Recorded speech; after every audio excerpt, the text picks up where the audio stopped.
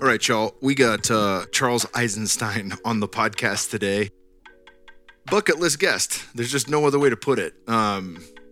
He has had a profound impact on my life, and I felt out of this world fortunate to be able to meet him in person when he spoke at our second Fit for Service event this year over the summer out in Austin. And I just love this guy inside and out. And he's had some really, really grounded and amazing takeaways from this last year and a half. And, this podcast was really me asking questions that pertain to myself, in a lot of ways, what my path was for this last year and a half. And of course, where I stand now on it is still in that Red Pill podcast that I did, the solo podcast. So a lot of where I stand with what's occurring in the world can be found there. Catch up on that if you missed it. I doubt if you're listening to this, you skipped the Red Pill solo podcast. But Charles has been great in really, continuing to use a filter on the self and examine and poke holes in some of our ideas, and then still, seeing the gaslighting taking place and, really what is happening in the world that we can agree on, that we can see for ourselves, that isn't, something way out, in the spiritual realm or, ETs or something that's necessarily unprovable. There's quite a bit that is provable. There's quite a bit that we see that does raise one to say, I've had enough.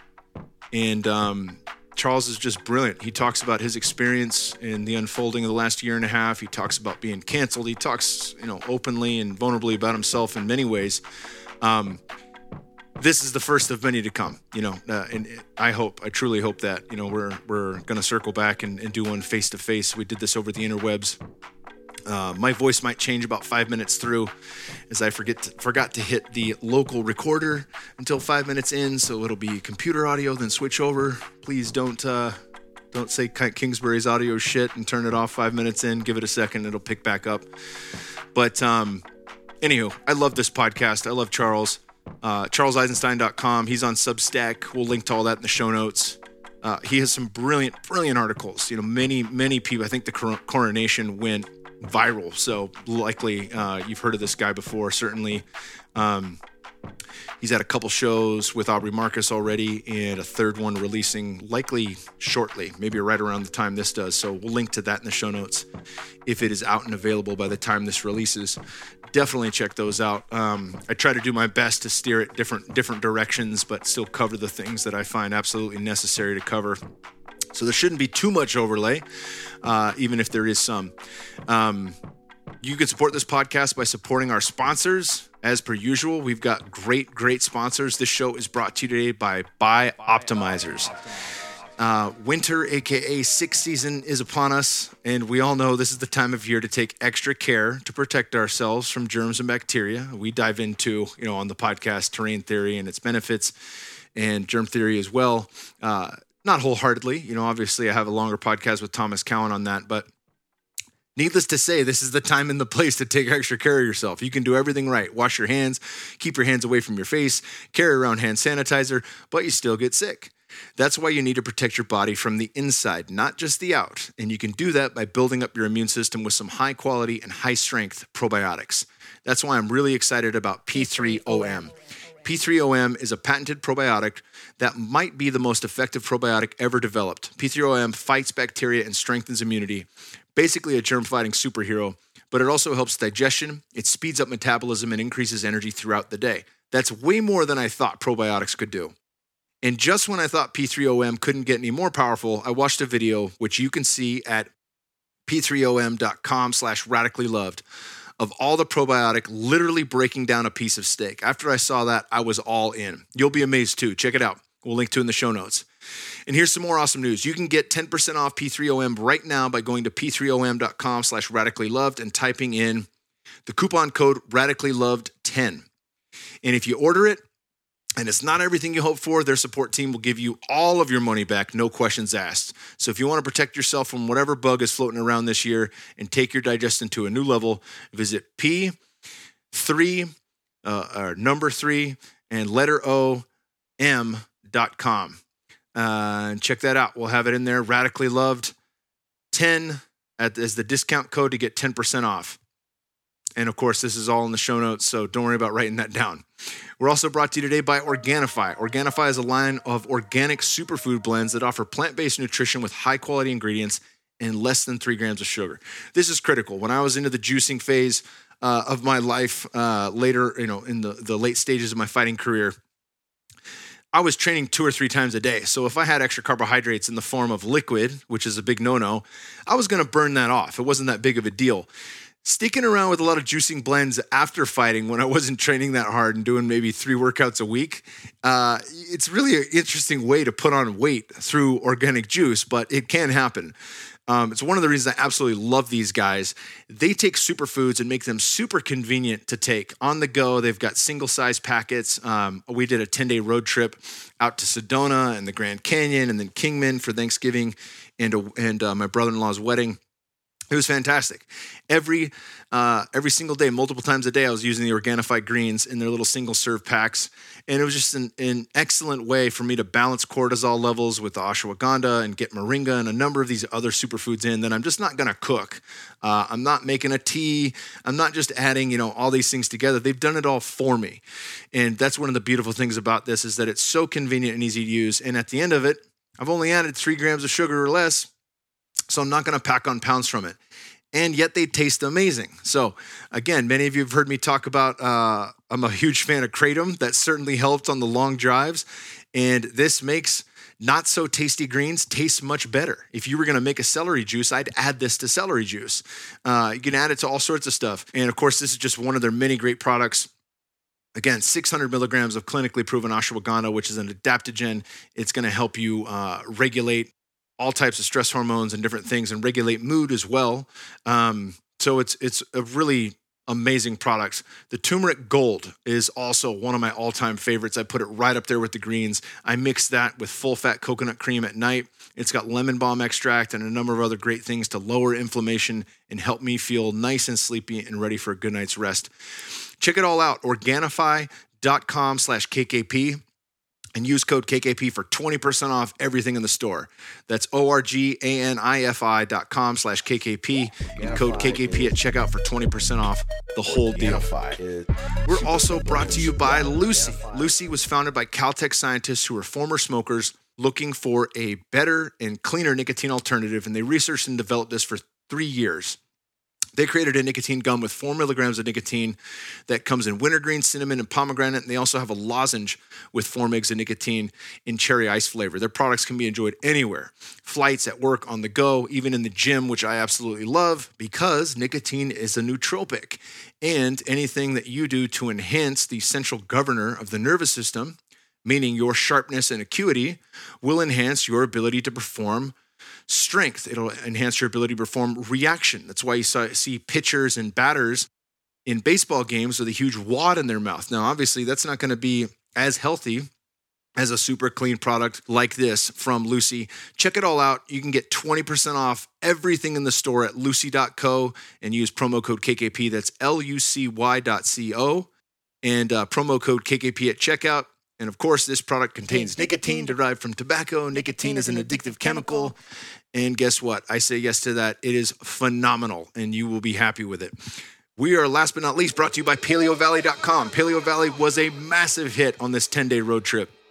Massive hit for me and my son. And even little Wolfie I'd have to chew off the skins on some of these so she could snap into them because it's got good snap on the beef sticks. But this was great. This was so great. I mean, we drove to Las Cruces, New Mexico. And if it says 8 hours on Waze, it's a fucking 13-hour drive. It's just a 13-hour drive. Even if the kids and mom could go use the shitter in the back there while we're driving, still got to pull over to cook properly. That way kids aren't putting their hand on the stove, which happened to me when I was 2.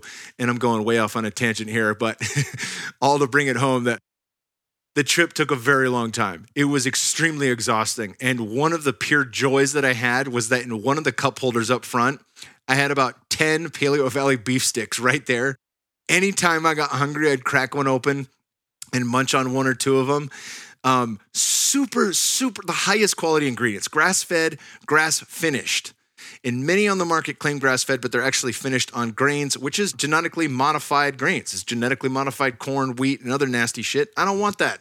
I want healthy, happy animals. We tell our kids, you want happy cows. You don't want sad cows from McDonald's. You don't want sad cows with health problems that are going to lead to your health problems. We use the best, and Paleo Valley uses the best.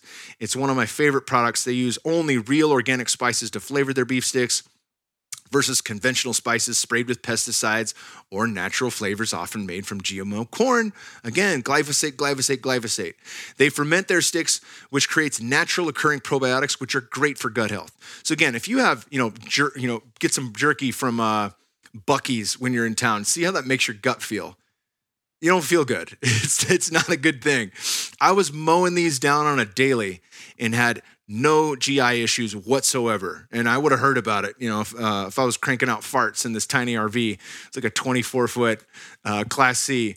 It would have spread throughout the cabin. So thankfully, didn't piss my wife off. Not to say I went 10 days without farting. That would be a lie. But I kept it to a minimum, and these weren't the culprit. So 100% grass-fed beef has higher levels of omega-3 fatty acids. That's going to lower inflammation and improve cognitive function. Vitamins and minerals, fat-soluble vitamins and minerals that you're only going to get with fat, which is in the beef stick. Glutathione, which is nature's perfected antioxidants. The liver's most potent antioxidant is found in this. CLA, conjugated linoleic acid, which is the fat that burns fat.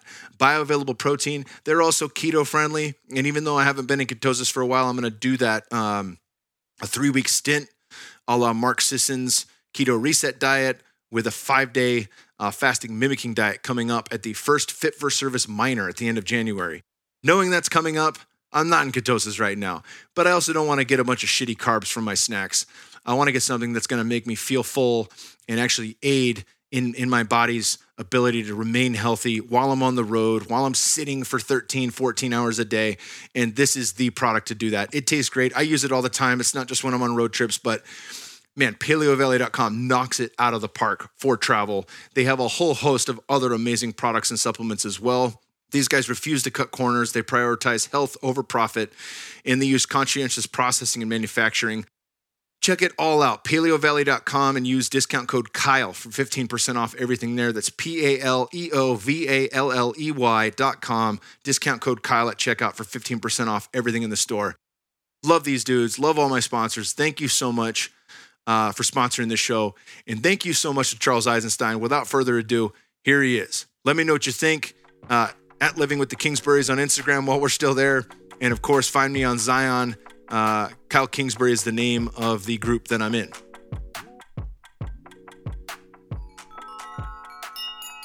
Yeah, Tierman set me up with you. And I think it was, you guys were really discussing sacred economics. I dove into that.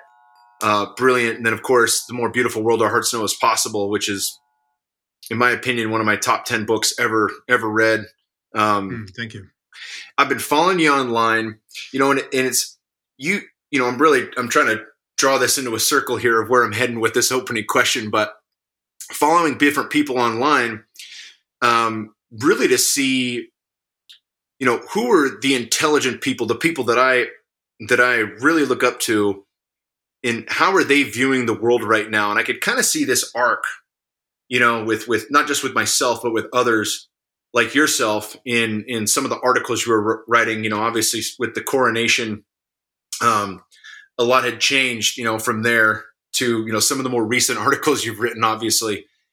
And so I got to watch that transpire, and you came out and spoke at our second Fit for Service event this year at Aubrey's parents' house. And it just blew me. I didn't know which way you were going to go, and it just blew me the fuck away when you dove into the gaslighting that's taken place and the insanity that one goes through when you do your checks and balances and you're like, wait a minute, if I'm seeing it this way, why the fuck isn't everyone else seeing it this way? How come I can't be the only one that's seeing it this way? what's happening there, right? And you start to lose trust in yourself, and you lose trust in the things that you're able to see, and it does lead to a bit of an unraveling. Talk a bit about this process for you, and really, what you spoke to with the ability to rekindle trust and the power of the face-to-face gathering. Yeah.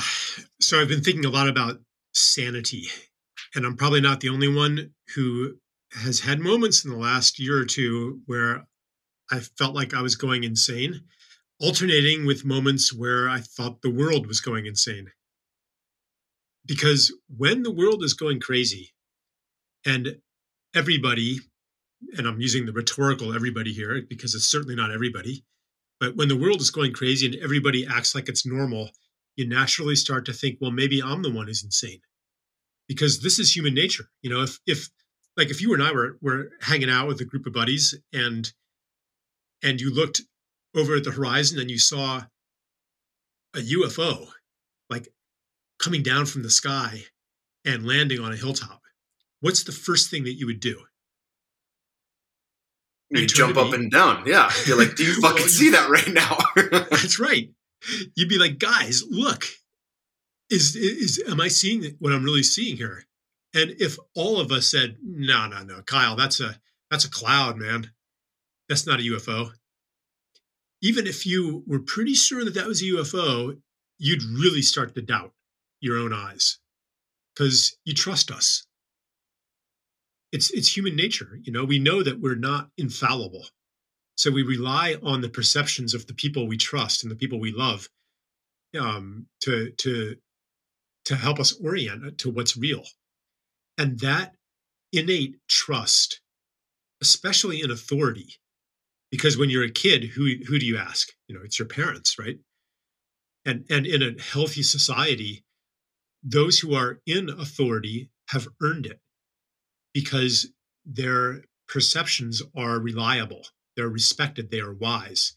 So this human tendency to, and it's a healthy thing, it's a good thing to orient according to what the people around us are seeing, can be hijacked by manipulative, fascistic, totalitarian powers, which is what I think is happening today.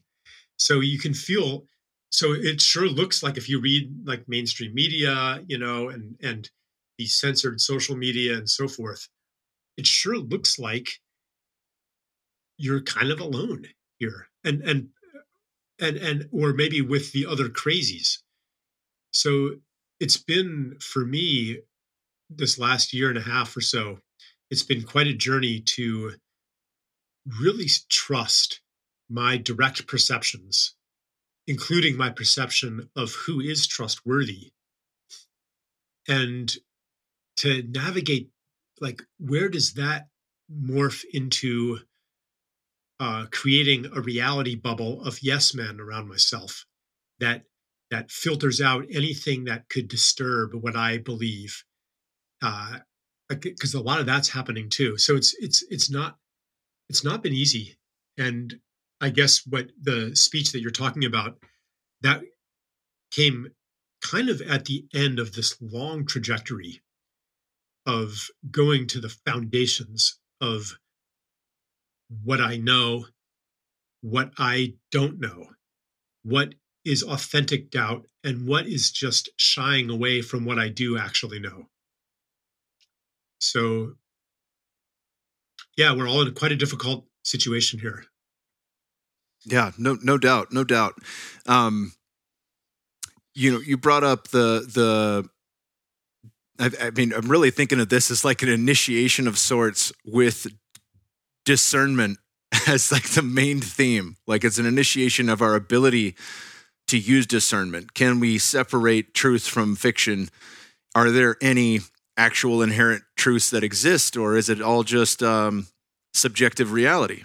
And I'm thinking about that, and thankfully, to what you're speaking to, like if you now just lumped yourself into an entire other group of yes men and everybody that's going to just get around you and kind of, yeah, that's right. Yeah, it's those guys or get on the bandwagon where there's no real growth in that to test what's being proposed. I'm thankfully, being around Aubrey and Godzi and in the group that I'm in, I'm usually the one that's bringing the far out fucking idea and trying to wrangle them into seeing it that way. Mm-hmm. And they're poking holes in that. So I get a fair bit of that. One of the things that you brought up was on this last podcast with Aubrey is how some people that have been truth sayers in this might take things and then kind of grab on to something that's just getting tossed around that hasn't necessarily been vetted. I think you were talking about nanotechnology in one of Pfizer's new patents, and I was thinking about that and I was like, well, DARPA has that technology patented from 10 years ago. We don't know if it's in there. And the point that I circle back to is like, without nanotechnology, without whatever that metal is, graphene oxide, without those things in it, is it still experimental or not? And that's been a real safety net for me to rest on and say, yeah, it's fucking experimental. And we're all just walking into this thing, not raising our hand with a question. And if we do, you're canceled. I mean, I've had so many people. This podcast was the On It podcast I was the host of for, 3 years. When Aubrey and I left On It, prior to the sale, it just became my podcast. Well, it's still in large part a health and wellness podcast. The vast majority of guests that I've had on have been some of the smartest medical doctors in the world who specialize in a wide variety of things, and I think of these guys and they too have been canceled. We had Dr. Kirk Parsley on, who's a Navy SEAL and then a medical doctor for the Navy SEALs, and then is now still an actively practicing medical doctor who was banned on Twitter, suspended indefinitely, simply for posting photos of what the CDC had on their website without any commentary. He wasn't writing 140 characters to debunk it. He would only post the photo, which was contrary to something that Fauci had just said, or contrary to something that he has seen on the news. Like, oh, hey, this says different right here. It's on their website. He gets suspended indefinitely. The reach is just, I think, the most alarming. And that's in part something I thought we could have all agreed on. I thought we all could have gotten together and said, hey, whether we disagree on this or want to choose this or not, there's some core truths here that we should be able to agree on. I think the largest of which would be that this isn't the Spanish flu. It's not what we were told it was. Right. And that's where I see kind of this, I can continue to have faith in my process and know what is my fuck yeah. The rehearsal is over, right? Mm-hmm. I know where I'm going to say yes to, but then still the concern of such a large majority, or what appears to be a majority of people that really do just have, their horse blinders on, and they just want to keep taking the next step forward to the trough to feed, and they just want to go to work, and they want to lumber on to watch the game and drink, and they want to lumber on to the next thing and just pretend that everything goes back to normal if I get another booster shot, if I get a vax card, if I get an RFID chip put in me. I mean, yeah. Okay. I mean, there's so much I could go into with what you said. Not sure where to begin, but what would you like to hear me speak to, Kyle? I mean, really, the couple of things I want to take that with is, and I could have been certainly more clear. That was more of a rant than a question, so my apologies for that. It seems as if for those who know and have done at least some degree of work on themselves to pierce the veil and know that how I choose to show up is just as important as the end result. In terms of the rehearsal is over, it feels like the group of people who answer that call know themselves. And there's a few more that are going to wake up throughout over the next 10 years as we see this continue to unfold, the plan for 2030, the plan for the Great Reset. Mhm. I feel like there will be another tide of new people coming in saying, oh, okay, I was on board until this happened. Yeah. I was on board until that happened.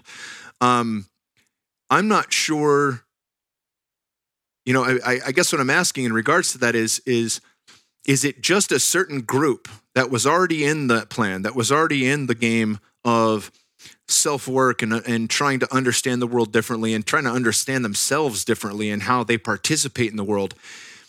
Is that already a small group, and that will be necessarily possibly the only group of people that show up in the way that we're showing up right now? Okay.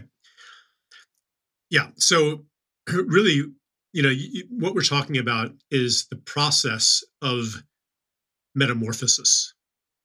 Like what does it take for somebody to exit I call it the old story, which is the old normal, which is a certain understanding of self, of world, of reality, of how to be human. How do I do this thing? And like you're talking about all these people who have got the blinders on and so forth, and it's hard sometimes not to speak contemptuously of them and to forget, like sometimes this happens to me too, I forget that actually what I'm speaking of here are divine human beings. They are life. Each one of us is life and sacred. So when I recognize that, I can ask with curiosity and not contempt, why are they so intoxicated by the propaganda? Why are they seemingly so unwilling to change? When I changed, and I see through it and they don't, what's wrong with them? That whole mindset is actually part of the problem because it holds them like, I mean, you're familiar with the world of coaching, whether athletic or life coaching and stuff. Like if you had a client and you were secretly thinking, this guy can't do it. This guy is a wuss down to his bottom of his soul. you know, there's no way that you're going to hold the space for him to perform beyond what he knew was possible. So if we want to be powerful in the true sense of the word, we have to be holding a story for humanity that they can step into, that is the fulfillment of who they really are. And especially be able to hold that story for the people that we might be tempted to hold in contempt.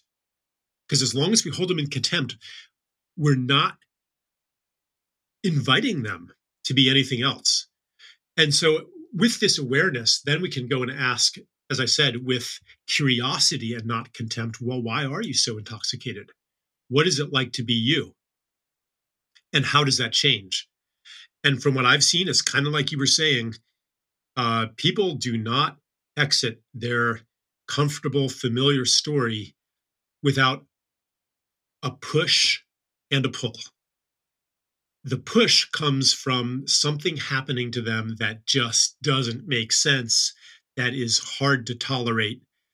It could be they dutifully go get their vaccine and their second vaccine and their booster, and they're told things will go back to normal, and then like maybe they have an adverse reaction or their loved one has an adverse reaction.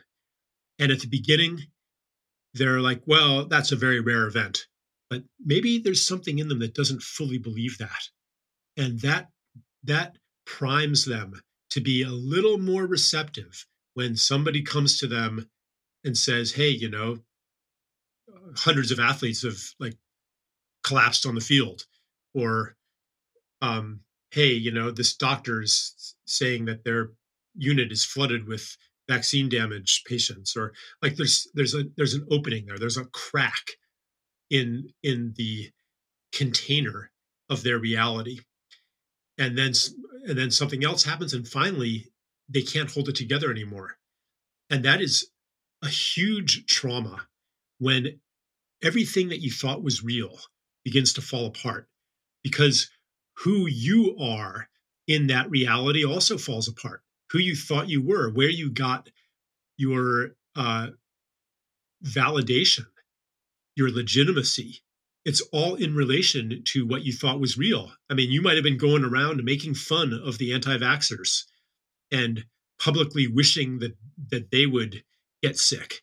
And now it's happening, now you're an anti-vaxxer. Like, I mean, or you're wanting to be one, but to do that, you have to eat a pretty large slice of humble pie. And we have to recognize that it's really hard to do that. And the deeper the buy-in, the more doubling down, the harder it is to let go. So that, with that understanding, maybe we don't frontally assault the people who haven't, quote, woken up yet. I mean, even that, like, do you really know that you're awake and someone else is asleep? Like, that's kind of sanctimonious, Mm-hmm. That's not friendly. But you've probably seen the research where when somebody's belief is assailed, they react, their amygdala lights up in the same way as if you're threatening their life. And in a way you are, because beliefs are not just some abstract intellectual concept. Beliefs are part of identity. They're part of, here is who I am, especially today. And so when it's assaulted, you're being assaulted. And that's especially true today when community is so weak, where people, because normally a healthy human being knows who they are through their relationships with community, with extended family, with the environment, with plants and animals, with place, with generations. You know who you are because you're so well known by everything around you, and you're in such intimate, deep relationship. And when we are stranded as consumers and producers, relating to each other through markets and technology, we're these alienated selves. We don't have a strong sense of identity, and that makes us susceptible to borrowing identity from our opinion groups. And that's why people are, this is another thing you mentioned, like the yes man phenomenon. Like, this is why people are so strongly identified with being right and with a certain set of political beliefs. They defend them not because out of any logic or evidence, but because this is who I am. And you cannot, as the saying goes, you can't change somebody's mind with reason. You cannot change a belief with reason that they didn't reason themselves into to begin with. So there's a lot going on here. And I think we need to recognize that, you and I are not immune to this. Like, if some news item comes up in your COVID red pills feed or something like that on Telegram, it might be unsubstantiated. It might be like, so-and-so doctor spoke out against this and was assassinated, and like, yeah, that's terrible.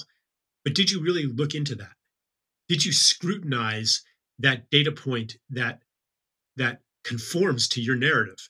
The same way you would scrutinize a data point. New study shows that vaccines are 95% effective after all. Like, if you saw that come up, would you immediately say, oh gosh, I guess I was wrong? No, you'd be like, okay, let's look at that study. Let's, like, who published it? Who funded it? What was the methodology? Does it really, like we would subject that to intense scrutiny. But when you read something, and I mean, I do this too, like, I read something that supports what I think, I tend to just kind of give it a free pass. And I'm learning not to do that, because when I cite information that is not solid, it makes me an easy target, and people can strawman me by cherry picking the weak points of the argument. So I'm learning to be very, very careful. And also, like, well, anyway, maybe I've said enough for now. That's perfect. I've been thinking about the straw manning of the arguments and scrutiny and things of that nature, and that's something that Eric Godsey always brings up. Is that it's human nature to take the weakest points and straw man it, and say, like, oh, that doesn't exist because you said it this way, right? And really poke holes in how something's presented or the weakest point of it. But to truly understand that, and Daniel Schmachtenberger is really big on this, we have to steelman their argument. And in doing so, ideally, we come to a place where we actually know their argument better than they do. And at the very least, it gives us the opportunity to walk a mile in their shoes and see why they view the things the way they view it. Jordan Peterson for years ago on Rogan's was bringing up the point. I think it's in his book. He either uses lobsters or crabs, but he's talking about you don't have to put the lid on the bucket because each one's trying to claw themselves back out to the top, so no one ever gets out of the bucket. But I don't even know why I thought of that. But one of the things that he brings up is when we have a debate with somebody. And you could subscribe to this or not, but from an evolutionary biology standpoint, it's more than just the losing of the argument. It's more than just the need to be right. The need to be right is presented because of the fact that there's an influence that if I am made to be wrong, especially in the public circle or the public square, then that somehow gives me less value in mate selection, in a whole host of things. That makes me less important amongst the tribe if I've then lost that. Mm-hmm. So the clinging to ideas may be something that is inherently built into our biology over time. And that might be reason enough to want to hold ground and pay attention to a narrative that isn't serving anyone. That could be it in and of itself.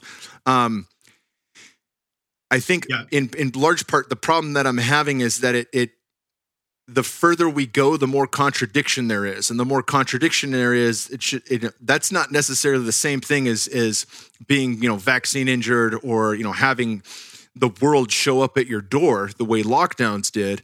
But, it seems to me that I'm seeing quite a few people that want to not pay attention and want to let's just chug along, okay. And I'm not, go ahead. Yeah. So there's something else going on here. Like certainly the display of opinions and the dominating of other people could be some kind of social status drama, some play of dominance and submission and so forth. But I think that there's something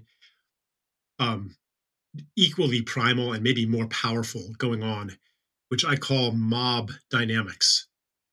Where in ancient societies, the biggest problem facing society was cycles of vengeance, blood feuds, tit-for-tat violence. That, somebody, maybe kills somebody by accident or even insults somebody, and then that person's relatives get revenge, and then your relatives get revenge.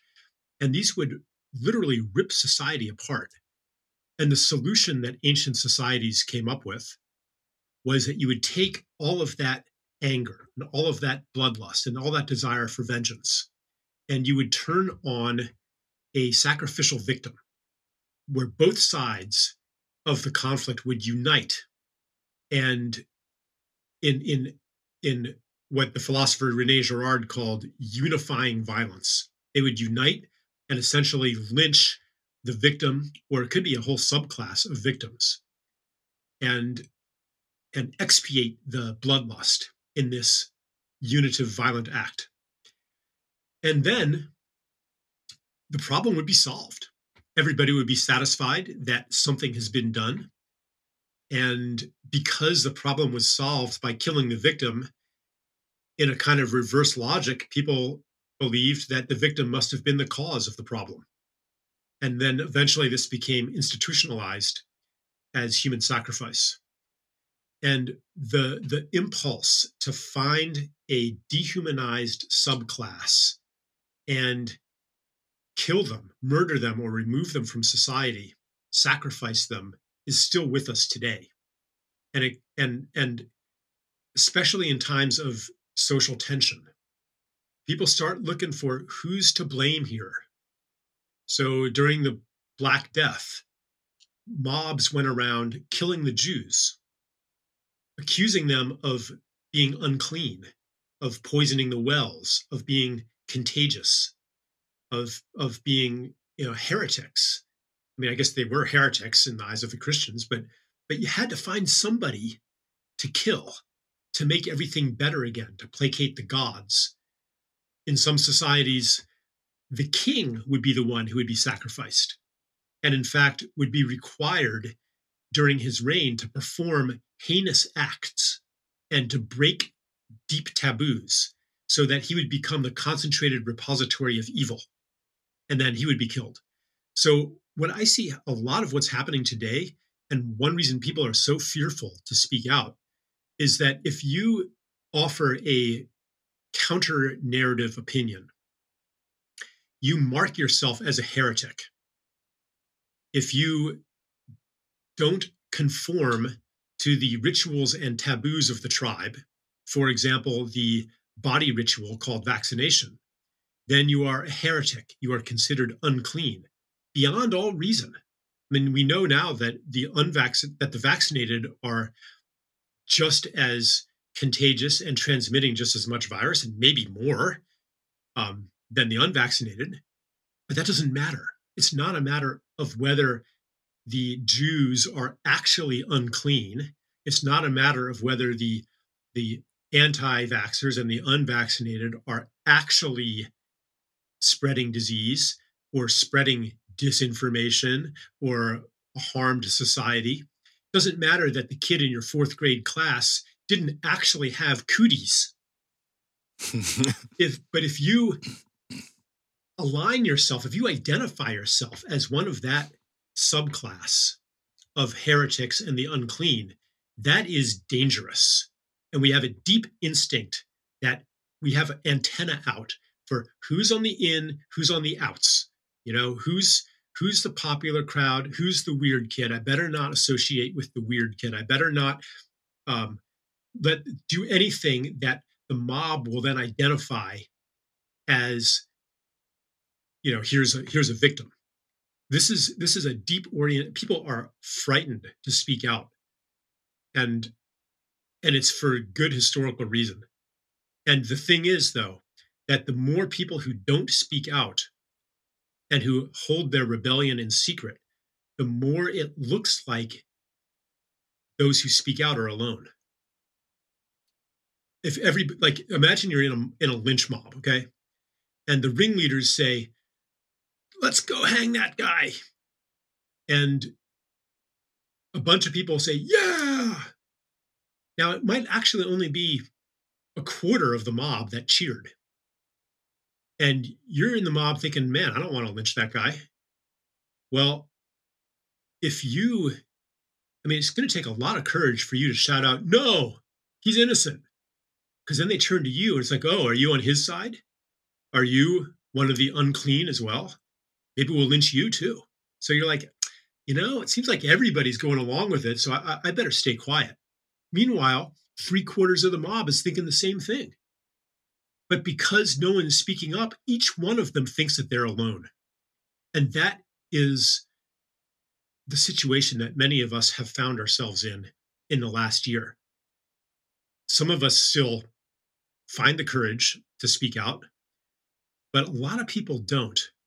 And each person who silences themselves, each person who capitulates, makes it harder for others to speak and harder for others to resist. So I guess I don't know, Kyle. I think it's important to recognize the mob dynamics at work here, because those get hijacked by fascist forces and are used to take over society. And we're seeing a lot of that, you know? Yeah. The whole thing. Yeah. Absolutely.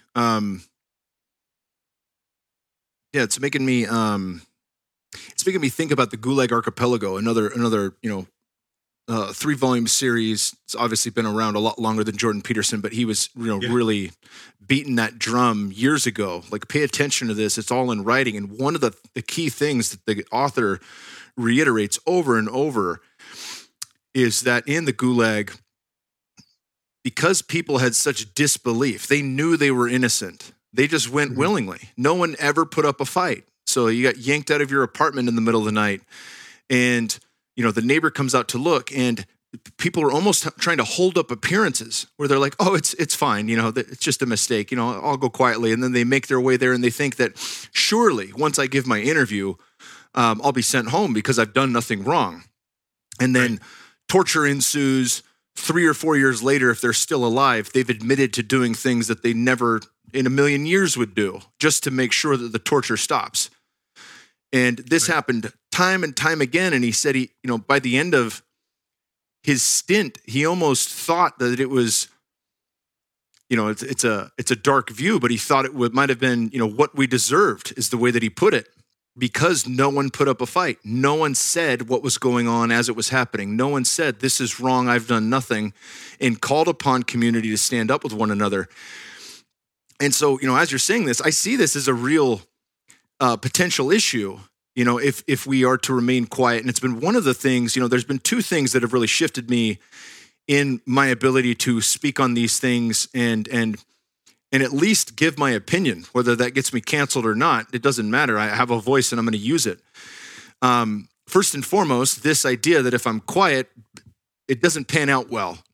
And secondly, the other people that have led the way, J.P. Sears being one of them, he was worried. He has millions of followers on Facebook and worried about getting banned and all these things. And he just said, look, it turns out there's a large group of people who really respects when someone says their truth. Mm-hmm. And even in the sea of cancel culture and, bots being sent out deployed to poke holes in ideas and just ransack people verbally, even with all that, there's a large group of people who really appreciate when someone speaks their truth. And there's a large group of people who are in alignment with that truth. And that for me was, that put a little light at the end of the tunnel of what I thought was possible. Seeing you do that put a little light at the end of the tunnel. And seeing other people start to do that has allowed me to feel at least sane in the sense like, okay, it's not me that's just seeing this, and at the same time, you mentioned the cabal and things like that. Like there are some evidence that fuckery has been amidst for quite a long time. I watched, I laughed about this on a solo cast I did on my Red Pill solo cast. I watched this documentary, Fall of the Cabal, mm-hmm. and it goes, really into, it's about 3.5 hours long and 10 sections. And it really dives deep into human sex slavery and a lot of the things that are happening in the world. And I have friends who are, in special forces who work specifically on this stuff. It's not make-believe. Mm-hmm. And then by the end, they hailed Trump as the second coming of Christ, and JFK Jr. is still alive. He's been secretly working with him all along. And I'm like, what the fuck, man? That just took 3.5 hours of my life away to finish with that. What are we doing here? So it's like, it can obviously be taken too far. It can be, you can take truths and you can add, I think, Alex Jones, he talked about the QAnon movement as taking known truths and then adding layers of fiction above it. And wishful thinking. Yeah. Yeah. Yeah. Okay.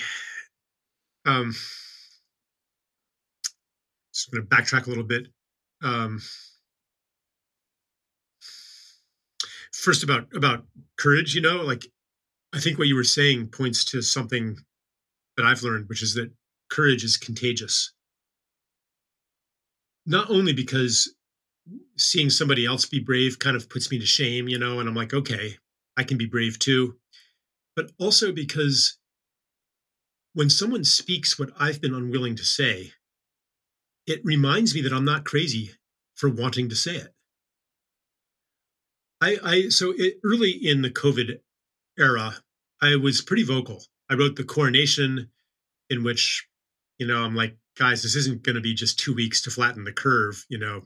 Once instituted these controlling powers, once they, are activated, they're not going to just relent. We could have, I even said, we could have new viruses, we could have variations, mutations, it's just not going away. And I was pretty vocal for quite a few months. And then I got,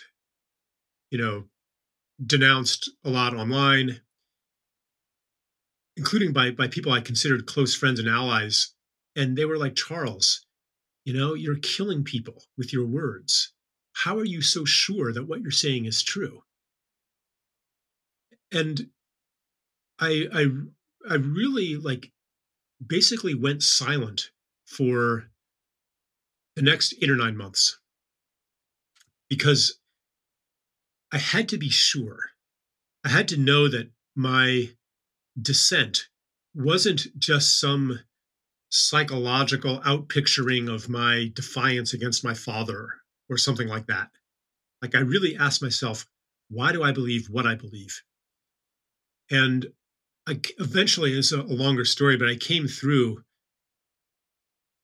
really, really clear about certain things, especially the totalitarian direction of society. And it doesn't mean that I accept uncritically every piece of the counter narrative around COVID.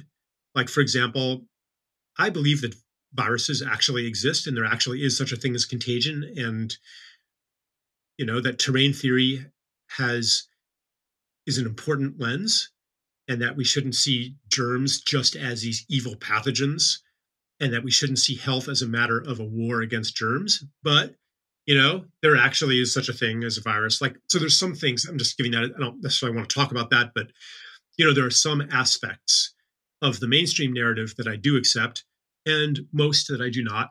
And eventually I came to this clarity and I began speaking out again. And I got, denounced. I got canceled. My own publisher denounced me in public, and I got, unsubscribed. And I mean, all kinds of stuff happened. I got to face the fears that had been secretly controlling me to some extent. And yeah, so the other thing, the counter narrative, it's not just one narrative, as you were saying. It goes into these dark, I call them shadow realities. The human trafficking elite, for example, the cabal. And you can take it as far as you want to go. You can take it to off-planet entities, demonic forces, and so on and so forth. The question I always have is, where do you stop? Like, where do you draw the line? Because once you step into these shadow realities, they kind of take on a life of their own, and you can go deeper and deeper in. And on the one hand, you can never be absolutely certain. And on the other hand, you never can step across a discernible boundary line from sanity to delusion. So I don't know, maybe this isn't where we really want to go with this conversation, but no, I think this is important. Okay. It certainly is helping me. I mean, I'm asking a lot of these questions just for myself, so hopefully there's value for the listener. But yeah, keep going. Yeah. So for me to understand what's going on with these shadow realities, it's not like I use a mythic lens to understand them. To understand that they carry truth that is independent of the objective truth of whether or not, Hillary Clinton, sacrifices babies in a satanic ritual. Like the ego, in its quest for certainty, wants there to be proof. And once I have that proof, then I will know what to believe. And so the hunt for proof never ends, because there's never actual full proof that we can surrender our choice-making capacity to. We would love to not have to make a choice. We would love for belief to rest on a firm foundation of proof. But in fact, belief is a choice of, ultimately always a choice of who I am, how I relate to the world. Reality is not something outside of ourselves. So when I understood that there is no certainty, that ultimately belief is a choice of who I am, then my thirst for this addictive thirst, like you get into that conspiracy world, it becomes an obsession, it becomes an addiction. What are you actually searching for? What you're searching for, you cannot find that way. What you're really searching for is sovereignty, where you take in the evidence, you listen. The king listens to all of his advisors, but then he makes his own decision. And that choice, for me, it doesn't matter the objective truth of, whatever, Hillary Clinton or Bill Gates or whoever. It doesn't matter, because there are things that I know that are not dependent on the facts. They're not dependent on any facts from outside of me. They're dependent on my direct experiences and my gut reaction to things. Like, when I see that photograph of a COVID-safe classroom, where each kid is wearing a mask and has a circle drawn around them, and they all are playing by themselves, and they never see a smile, they never see a full human face, they never touch each other all day, and they play solo. Like, I don't care. Like, it sounds okay. If we were facing, like you were saying, the Spanish flu or like the Black Death, and there was a casualty rate of 50% or 30% or even 10%, I would feel differently. But like, I don't care if masking children in school reduces transmission rates by X, Y, and Z. 2%, 1%, tenth of a percent, whatever. I mean, like, I'm just like, something in me is like, no. And the spectacle of, people being shipped off to camps in Australia, and just like the idea of showing your papers everywhere, and like this, the whole thing, I'm just like, no. And I don't need to subjugate that no to these elaborate systems of proof and evidence. And guess what? Everybody else does the same. You decide what you're going to believe, and then you arrange the evidence to fit it. And you arrange the reason, and you think you're being rational, but all you're doing is rationalizing. That's what generally people do.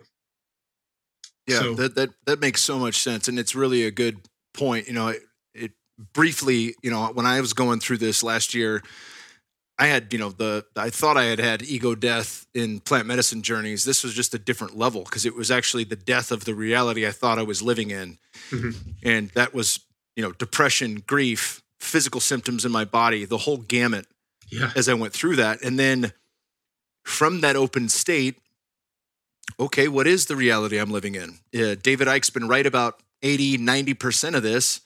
Are there fucking archons, or is this, was this world created as a holographic image of great spirits world, but it's really run by Beelzebub or Baal or Satan, like how far does that go? And ultimately at the end of the day, especially when it comes to the, human child trafficking and things like that. And, satanic ritual with children and things of that nature. Having kids, you're a parent. That'll fuck you up. Like that's just entertaining that idea is enough to cripple one person. And it's no place to stay. I'm thankful that I was able to bounce out of that and really bring it back to, this old football acronym, WIN. What's important now? Really as a compass. Well, what's important right now? Okay, well, again, serenity prayer. What's within my control to do? And, a great question you brought up with Aubrey Marcus is, what do I really want? And if I can really get clear on that, I do still today have enough power within me to shape my reality. if I think we continue long enough down this path, that changes for certain. It already has. I mean, 9/11 changed it to a degree. Mm-hmm. But really circling back to that, what do I really want? And how do I accomplish that? What are the steps necessary? What's important for me right now to do today to actually start to create and still act and operate as a co-creator of this reality, not as a victim of some deep, 1,000-year plan that we have. Our only hope is Donald Trump. Right. Yeah. This is what I'm talking about when I speak of mythic truth or mythological truth. Because, and you just named it, this feeling like, do I choose to believe that we are victims of a 1,000-year-old, 10,000-year-old plan orchestrated by powers with technology so far beyond our own that we are essentially helpless? Like if the cabal is so powerful, so well organized, like what hope is there? And what part? So the mythic truth that I apply to it actually draws a bit from the idea that at the top of this pyramid are non-human powers. Well, where do these powers reside? Are they in the 3D? Are they somewhere where you could find them at point X, comma, Y, comma, Z at time T, and there it is? That's the reality picture that we have grown up in. It's the modern Cartesian worldview. But in quantum reality, there is no such thing as point X, comma, Y, comma, Z, time T. Either it happened or it didn't happen. Things can be in a superposition of states. They can both be there and not be there. So the hidden powers that run our world may not be really identifiable as anything of our world. They may live in the same realm as ideas, as stories, as myths, as paradigms.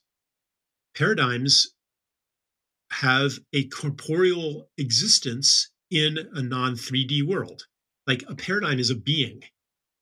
So I think it's a kind of a subtle error to postulate these controlling powers in a way that we could go to war against them and take them down by the same kinds of force-based 3D methods that are now in control of this world.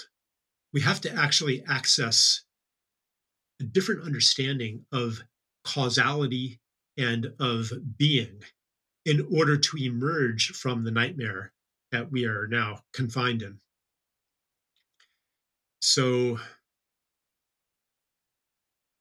yeah, maybe that might. I hope that isn't too abstract. No, that was beautiful. Yeah, and I'm thinking right now of Paul Levy, who I had on the podcast. He wrote he wrote 4 books, but Dispelling Wetiko is coming to mind, and really, that the devil exists within each of us. This idea of that level of darkness is inherent in all of us, and it's important to understand that. I think that's what Peterson was pointing to in pointing out the fact that Nazi Germany was the blink of an eye ago.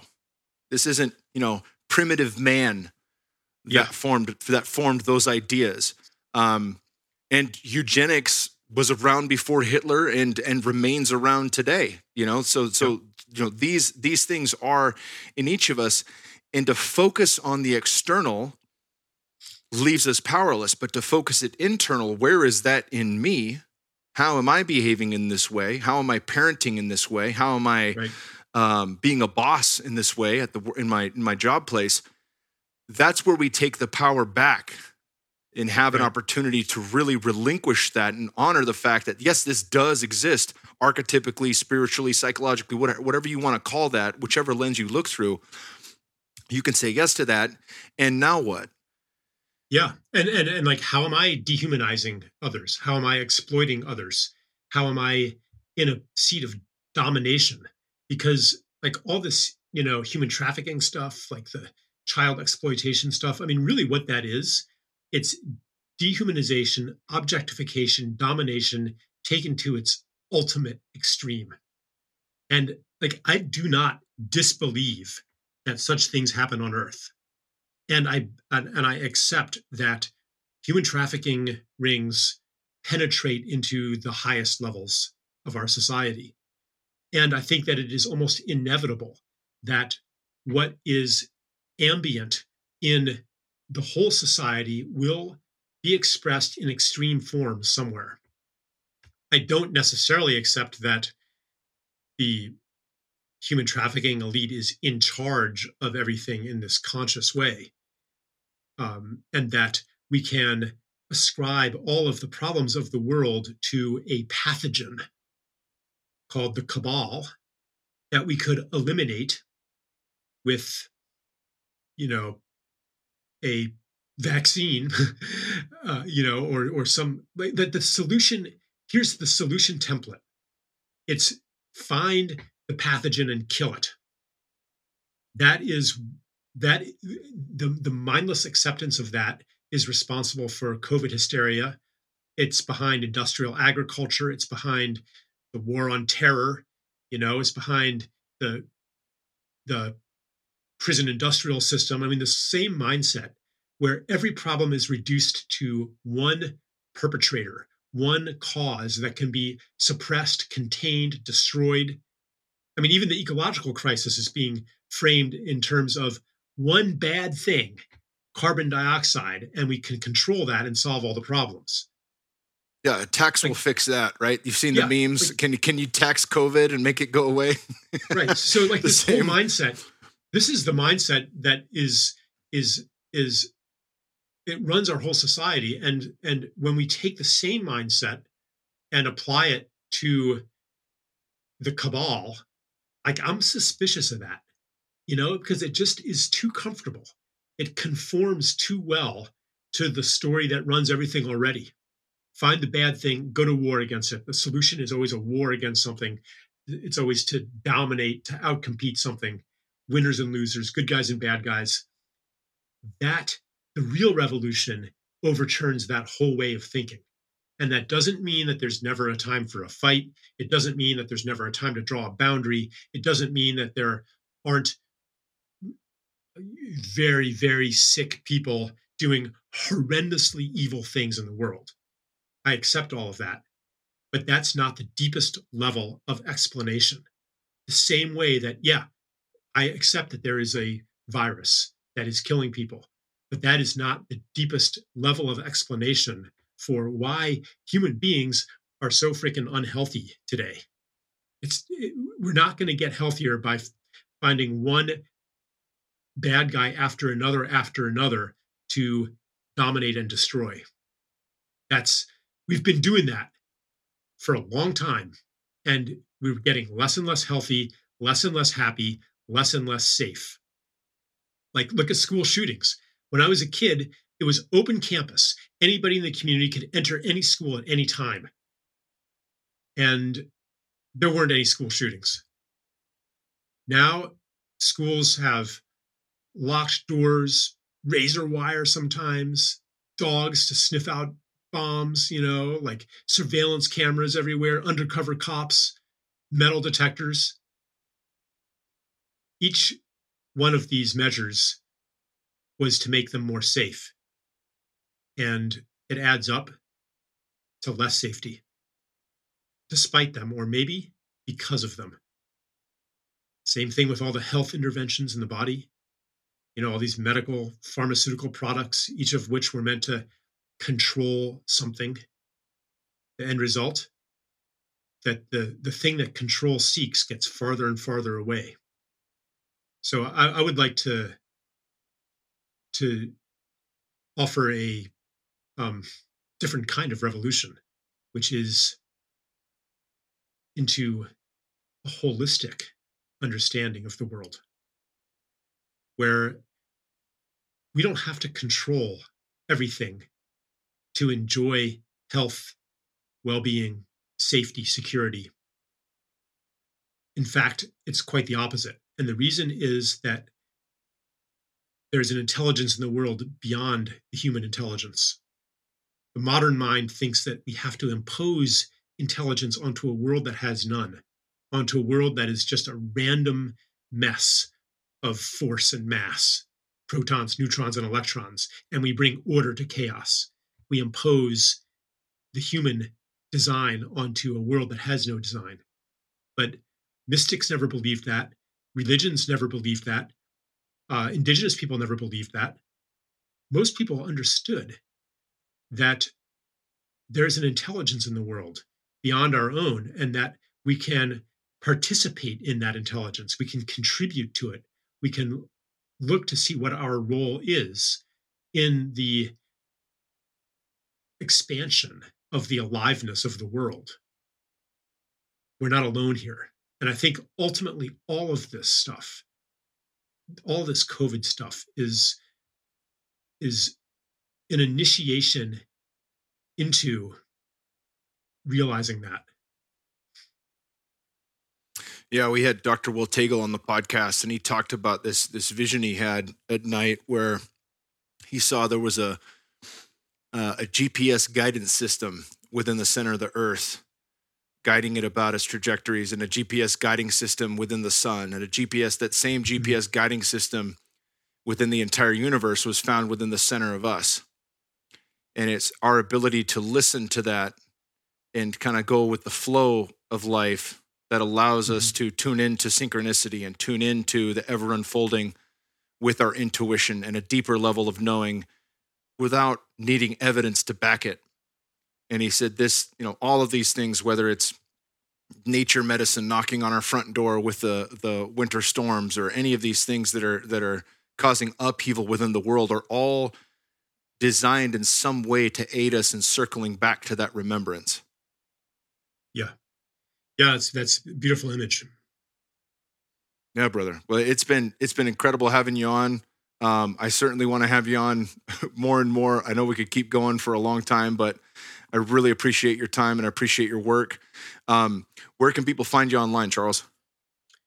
Oh, I guess Substack is probably the best place now. charleseisenstein.substack.something or other. I have a website also, but my new stuff is there.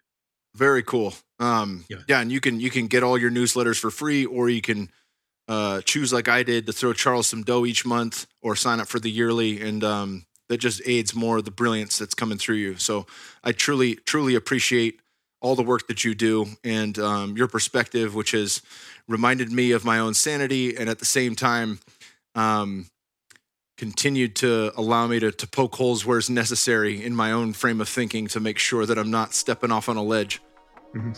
Really appreciate you, brother. Thanks for your time on the podcast. Yeah, my pleasure.